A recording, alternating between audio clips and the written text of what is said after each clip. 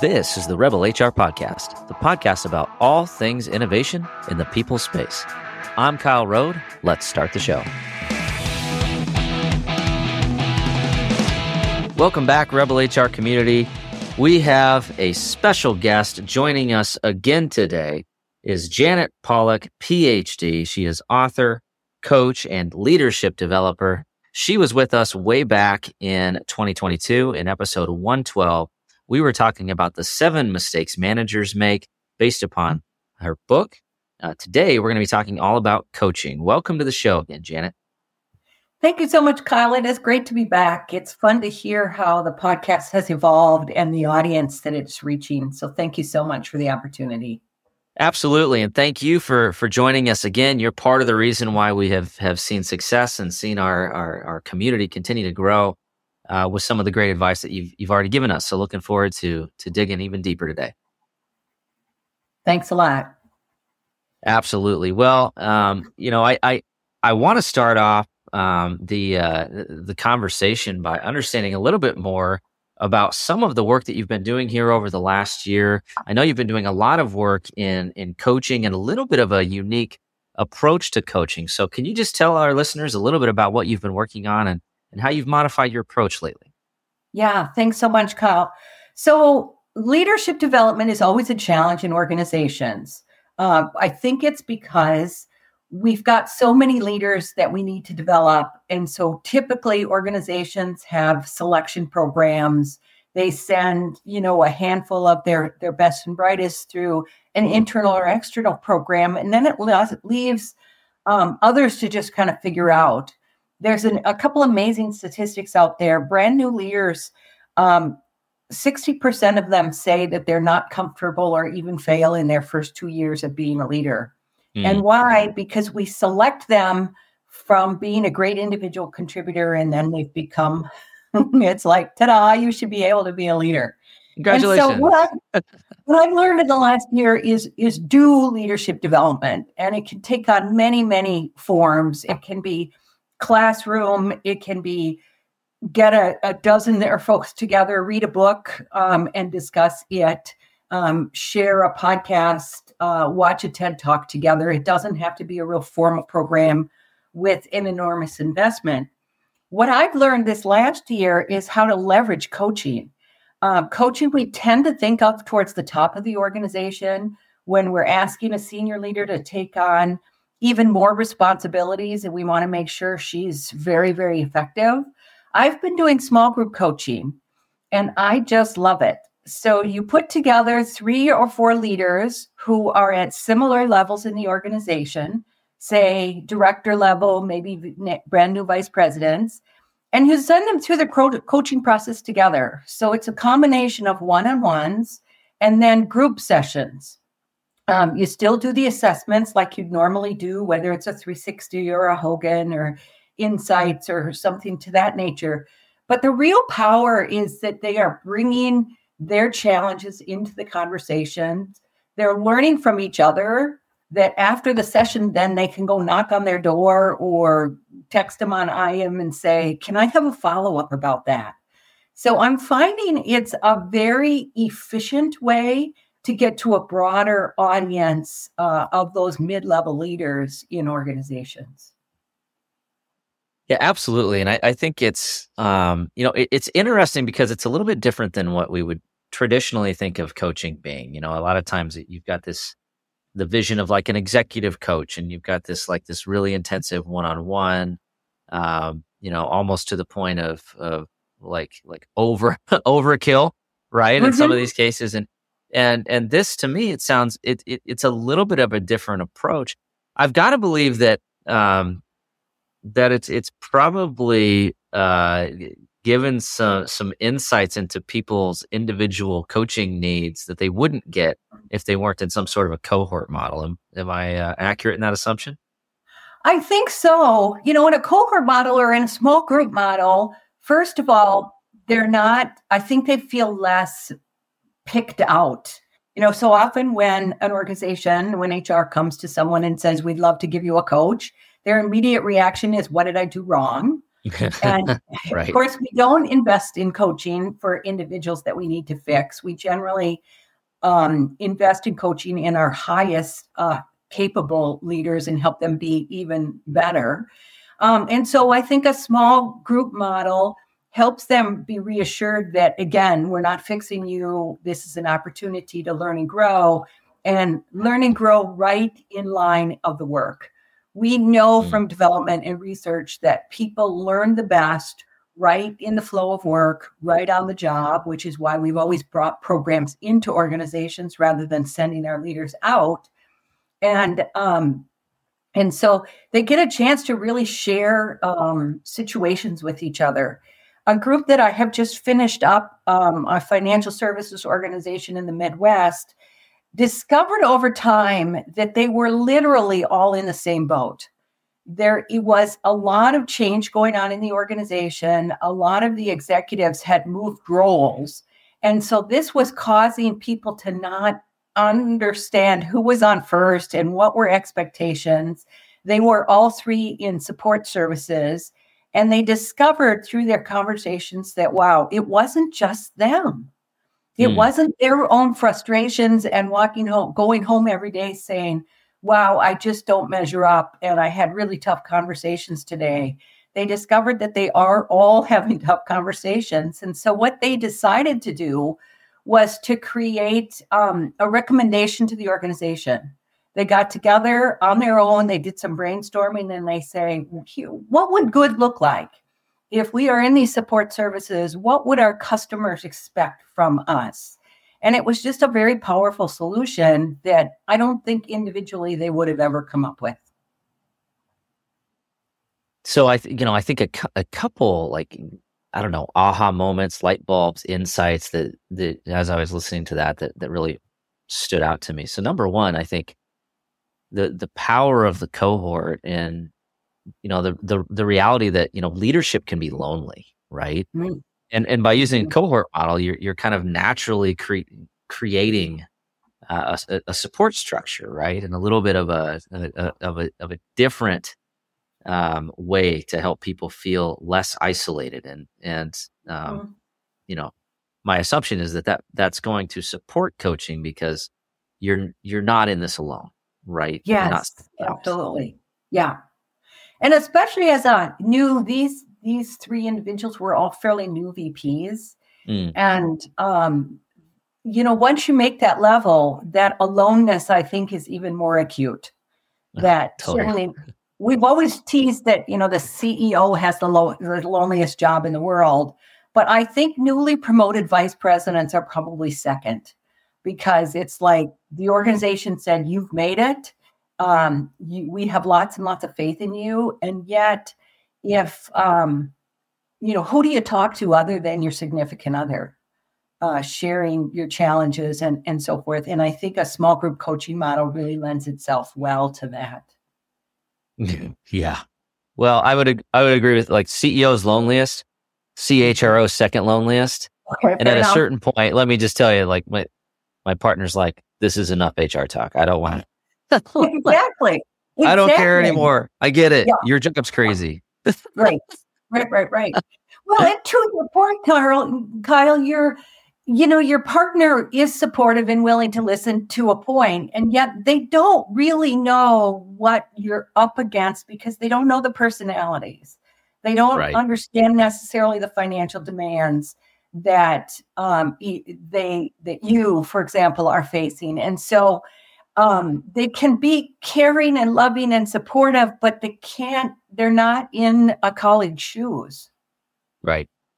Yeah. And so again, going back to this cohort model, I think the other thing that I think is really profound, and maybe, like, I want to hit on this point again, like, so often, especially in human resources, learning and development, we try to design the perfect mousetrap, right? Like, we're trying Mhm. to come up with this perfect program. Oh, we need this many thousands of dollars of funding, and we need to have this many, and it needs to be this and this and this and this. But what you just described, I think, is very eloquently, is the fact that this doesn't have to cost a significant amount of money. Yes.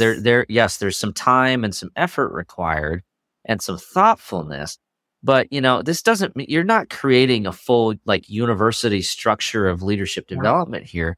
You're allowing the collective knowledge of some of your leaders as in a cohort to help each other.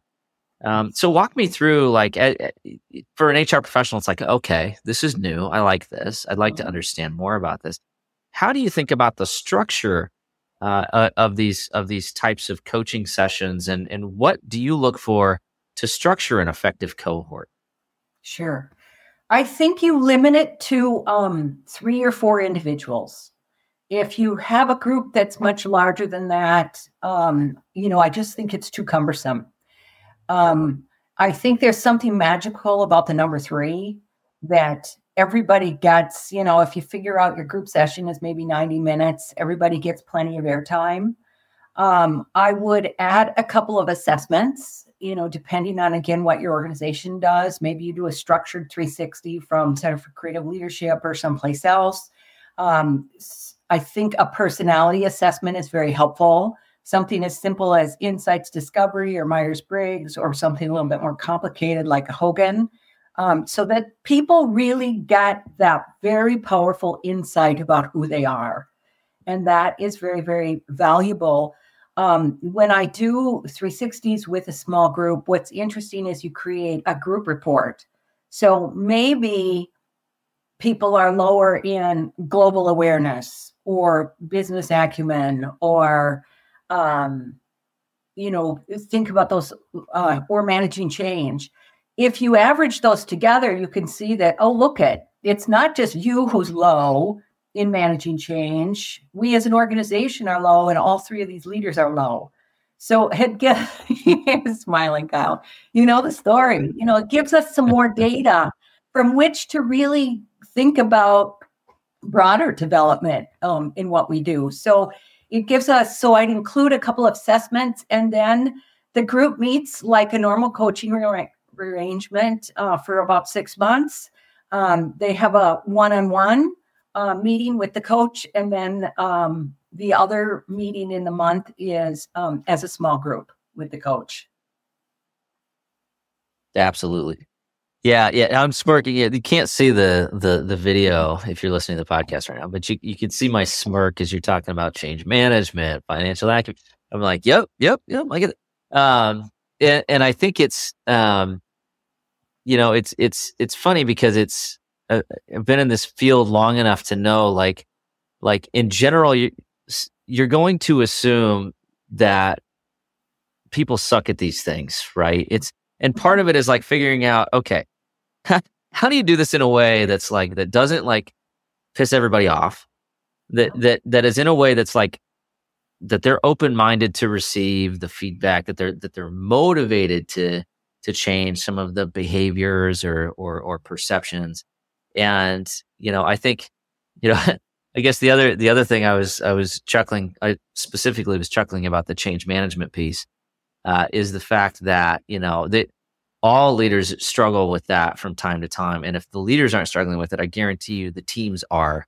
Yeah. Because if you love change, newsflash, your team probably doesn't love change, or at least some of your team members don't, right? And so having this point of truth, this coaching, this type of cohort, and having some of your peers, kind of be there and be receiving similar feedback, or helping you internalize some of that feedback. I've got to believe that's an effective model to help people understand that component. Yeah, I think you're right. I think the other thing to add on to that, Kyle, is you have then this permanent go-to network right inside your company. Mm. So when I do one-on-one coaching and we wrap up the process, whether it's 6 months or 12 months, I say to every single coachee, feel free to call me. I am always available on a just-in-time basis. When you promote somebody, or we've talked a lot about your staff, if you're thinking about promoting somebody and you maybe want to get some other perspective, you can always call. And very few do. It's more unusual than usual to hear from them after the coaching relationship is done. And yet, when you do cohort coaching inside an organization, those people are literally just down the hall. Yeah. And so you're much more comfortable to say, hey, Kyle, you got a minute? I have a kind of prickly situation I'd love some perspective about. Yeah, absolutely. That's a great point, right? It's not a one-time thing, assuming that everybody's, stays with the organization for at least a little bit of time, but you're building out a support network, right? You've got a little bit of a foundational group that understands the type of coaching that you've gone through and can help be, a feedback partner, and, I ideally a safe space. So that's one question that I had. I think a lot of HR professionals probably listen to this and going, "Oh yeah, this makes sense. This sounds fairly efficient, right? That this is great. I can stretch my budget dollars a little farther. I can save some people some frustration on spending a lot of time on this." But I think, my assumption is this is probably a little bit of a vulnerability or some concern from folks in this cohort. So how do you approach this model in a way that allows for some psychological safety, some actual vulnerability, and some authenticity from the participants, without fear of airing dirty laundry and then having that come back to bite them 6 months down the road. Right. So we affirm that, what happens in the room stays in the room. Whoever the sponsor is, usually some other executive or HR, we remind them that the content of the meetings are not going to be shared, but that, I share things like, well, they come to meetings, they're prepared, they're fully engaged. So I think that's one aspect. I think assessments are a great leveler, whether it's a self-assessment like a Hogan, or if it's a 360 from other people. It gives you data on how do you see yourself as a leader and how do others see you against some normative average, which are pretty powerful, well-researched groups. So I think for you to see, gosh, I am a lot lower in change management than others who have similar roles in other organizations, or my financial acumen is stronger than others. When we talk about 360s, we always say you identify where your development areas are. Well, you also find out where your towering strengths are and what you can further develop. So I think that creates some vulnerability as well. I generally start the process with assessments. And so that helps kind of break down that we're all in this together and we can have trust and confidence in each other to talk about more difficult, more prickly situations. Sure. Yeah, I agree. I think early in my career, we did all the assessments, and I was within a wonderful organization that understood the value of kind of doing these types of like self-assessments, 360s, nothing, not necessarily anything overly complex, but it was enough to prompt this like self-development hunger, right? Or at least name some of the things that we struggle to work on. I would agree wholeheartedly that if you're struggling with development, if you're thinking about coaching, some level of assessment methodology can be helpful. I would argue, I don't know if you agree with this, I would argue it's less about the actual assessment you use and more about how you use it and the fact that you actually just even do it. Right? Yes. And I've done I don't know that I've done all of them, but I've done a lot of them, and I've heard all the sales pitches. For my money, it's like you just need to pick something, right? Like just do something and get, as long as it's not like some crazy assessment that's not statistically validated. My guess is you're going to facilitate some level of development just simply because people are going through the exercise and they're forced to be reflected. Absolutely. I don't know if you agree with that or not. I agree with that completely. And I tell people that I am tool agnostic. So, if you're using XYZ's 360, 1, 2, 3 is probably just as good, like you said, as long as it's validated. I think there are many, many assessments out there, and I would never suggest to an organization, well, let's try this instead. Because people then, the recipients of the assessment feel like, well, this is the new hot thing, and here goes HR again. And so, yep, been there. Yeah, exactly. And so, I think assessments can be additive. that, after we've done, maybe you did one 2 years ago and you have learned and grow and you maybe are in a different role, to add on to something. I think it's a good way to think about assessments, but I'm completely with you, Kyle, that I have not found one being better than another. Yeah, I think, from my perspective, I would actually say, if you're wondering about like in your investment in development, and you're thinking about, okay, there's this hot new tool on the market and it's X thousands of dollars and I'm going to have to go get all these budgets and yada, yada, yada. I would actually argue you're going to be better off investing in somebody that can help with a practical application of said tool versus an actual investment in a tool. And I'm sorry if there's any like survey companies out there that are like, Kyle, you're killing me here. But the reality is it's just like any other survey or any other like it's more about what you do with it. Like how are you actually systemizing this within your organization? How are you making sure it gets done? And then how are you making sure there's follow-up? What I love about this model is not only is there like this cohort of people who are being coached or helping coach each other, maybe in some cases, there's also this you've got this built-in accountability as a group, right? You've got this peer pressure that, hey, next month when we meet, here's the homework. And you don't want to be the one that who had the dog eat the homework, right? Especially in a professional setting with a bunch of other VPs, right? So are you seeing some benefits from that accountability lever? I think you're absolutely right. When we do larger programs, a development program traditionally has 15, 20 people in it, and you meet maybe on some sort of interval once a month, once every 3 months, what have you. I think it's really easy to get lost in that larger cohort and say, we were doing budgets, the sales cycle has ended. I got caught up in all sorts of other things.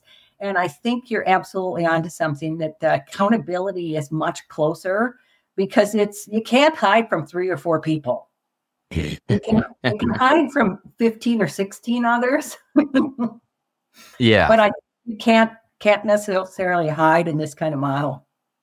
Absolutely. I think the other thing too, and I think a lot of times we overcomplicate this. But if you look at the research, the Gallup research is abundantly clear. Like, one of the biggest drivers of engagement and retention in an organization is having friends.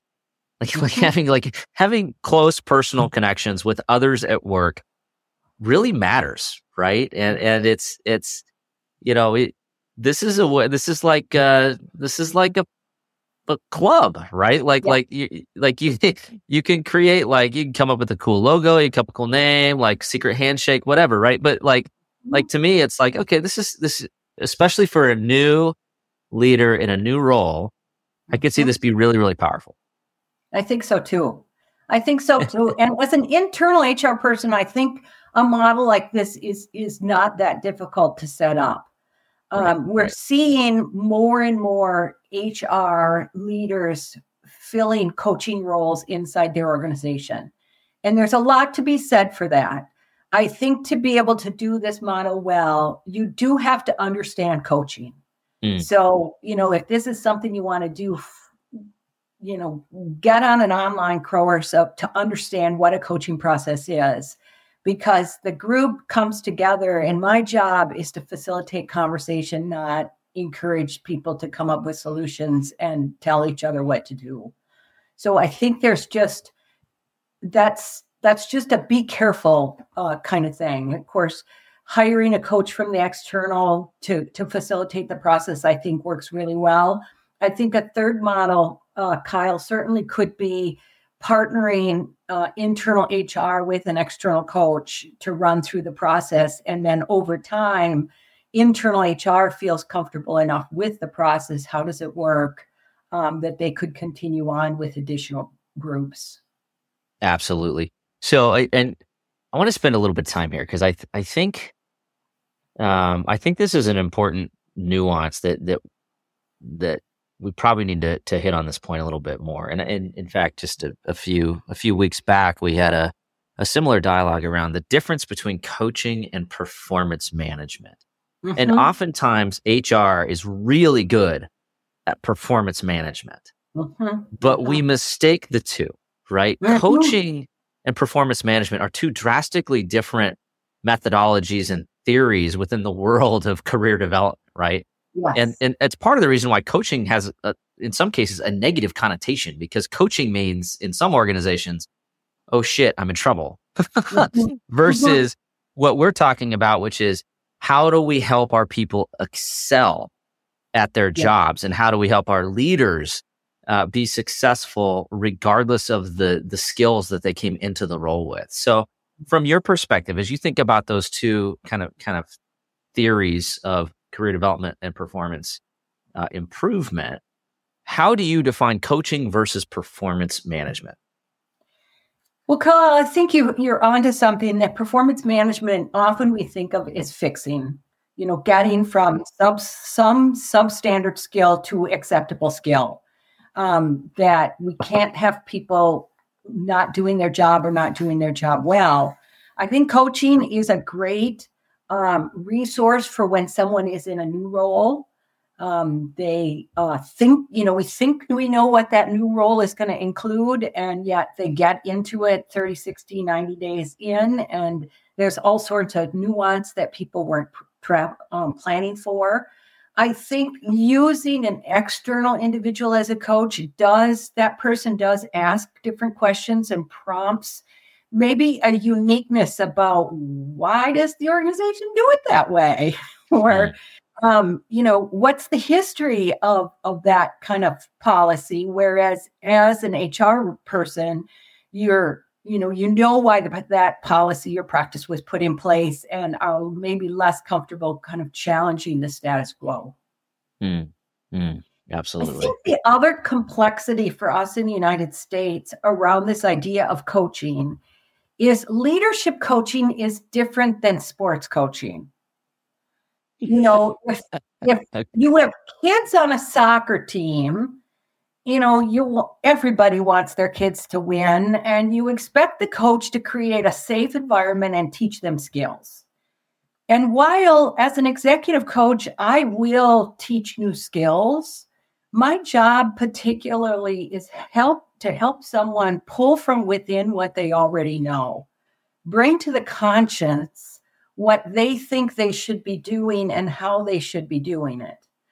Because Kyle, I could come in cold to your organization and say, here's what we need to do. And none of that's going to stick because it doesn't fit your organization. Mm, So the job of a coach, whether you're an internal coach or not, or an external coach, is to help the person find their voice inside that organization and really thrive. mm. And that, then back to the original question, is different than performance coaching. Absolutely. I love that. And anytime we talk about coaching, I always go back to my high school track coach, because we use the term coach and we think about sports, right? And I Mhm. would argue that there's a ton of great analogies and correlation between wonderful sports leaders and business leaders. And certainly there's a space to dig into that. But I remember my track coach he's like, I yell at you because I care. Right. And it's like, while that might be like true, Yeah, we can't do that in a corporate setting, right? Like that doesn't mean I get to slam the door and start screaming at people because I care about them. Like right. that's fairly toxic in a corporate environment, right? And you could argue, sorry, coach, you could argue that wasn't the most effective way to motivate me to run 6 miles faster. But Right. but I also think, I love what you said. I think it's fairly profound, and that's the fact that you're helping people pull from within what they already know, right? It's Mhm. not like you're not giving them the holy grail or something they've never learned before. You're helping them find this within themselves and then apply it practically in the workplace, which is not always inherently a skill that that we know how to do. Mhm. It takes work, right? And that's where coaching comes into play, right? Yeah, yeah. Kyle, while you were talking about that, I was thinking about maybe a better analogy as an orchestra conductor, Mm, because any orchestra that's worth their weight in gold is that individual players know how to play their instrument, the violin or the cello or the bass or what have you. And what that conductor does is bring all of that together to create a sense of beauty, to create something that's very satisfying. They generally, and of course they do stop from time to time and say, baritone's your flat, or can we pick up the tempo at this transition? And yet how that baritone picks up the transition has a lot to do with how she plays her baritone. Absolutely. Did you watch my Disrupt video? I literally just did a Disrupt. I'm kidding. It's not live yet. But we're perfectly aligned on this. That was literally one of my presentations, was around the similarities between music and human resources, and how HR in a lot of cases is like the conductor. And you're not trying to control, you're trying to allow everybody to play their music in the appropriate intonation, the right beat, the right rhythm, the right, time signature, all this stuff.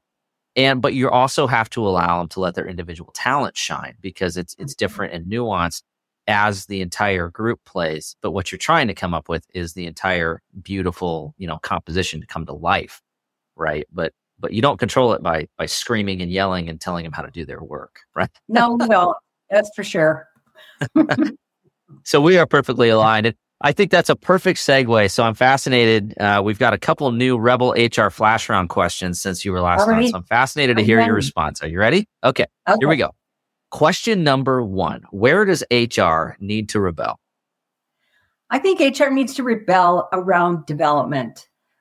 Again, back to these brand new managers who have been promoted because they were really great individual contributors. I don't think HR needs to think, and we've talked about this, Kyle, a lot this morning, about the investment. Got a handful of leaders that you support together and start talking about good leadership.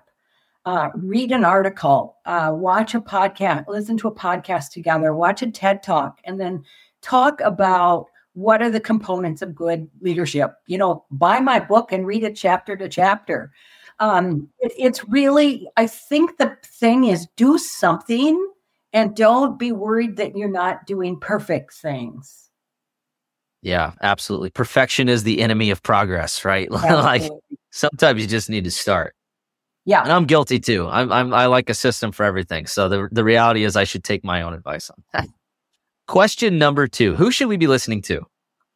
Adam Grant has a brand new book on the market. It's called Hidden Potential. It probably is going to change my life.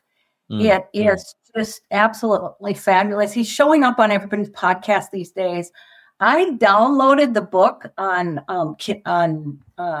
audio, and I just love it because, when you write a book, you say, I interviewed so-and-so, and here's what they said. Well, this is a highly produced audio book.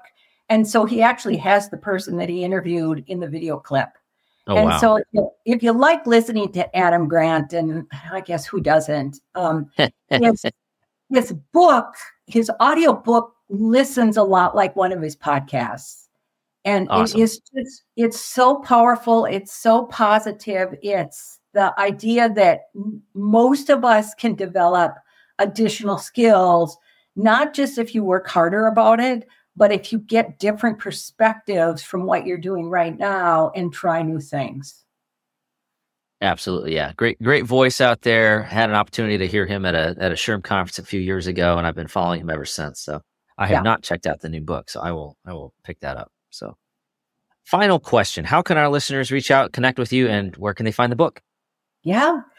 So the book is available on Amazon, The 7 Mistakes New Managers Make.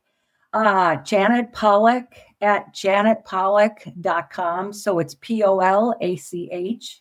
I would love to talk to any of you about this group coaching idea. Either brainstorm with you or think about how do you do a pilot. It's a pretty powerful approach, and again, easier, as we've been talking about, Kyle, to pull off than kind of here's the whole big program and now we're going to invest in it and who do we have to pick and all that kind of thing. Absolutely. And we will have all that information in the show notes. So if you can also open up your podcast player, check it out, click on in. Highly recommend the book. Connect with Janet, just a wealth of knowledge. Janet, thank you so much for coming back again to the podcast, sharing some perspectives on a new way to think about coaching. Great. Thank you, Kyle. All right, that does it for the Rebel HR podcast. Big thank you to our guests. Follow us on Facebook at Rebel HR Podcast, Twitter at Rebel HR Guy, or see our website at rebelhumanresources.com. The views and opinions expressed by Rebel HR Podcast are those of the authors and do not necessarily reflect the official policy or position of any of the organizations that we represent. No animals were harmed during the filming of this podcast. Baby.